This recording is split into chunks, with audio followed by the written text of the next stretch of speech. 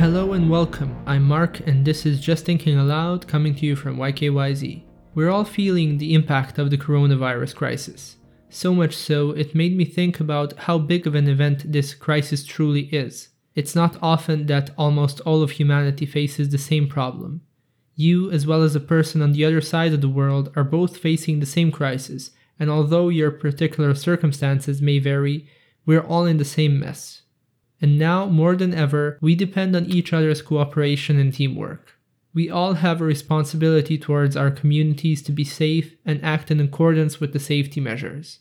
This is truly a unique opportunity to show our solidarity and willingness to sacrifice convenience for the greater good of all.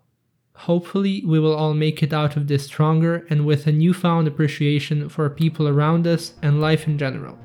Tell me your thoughts on the situation we're facing and how does it make you feel?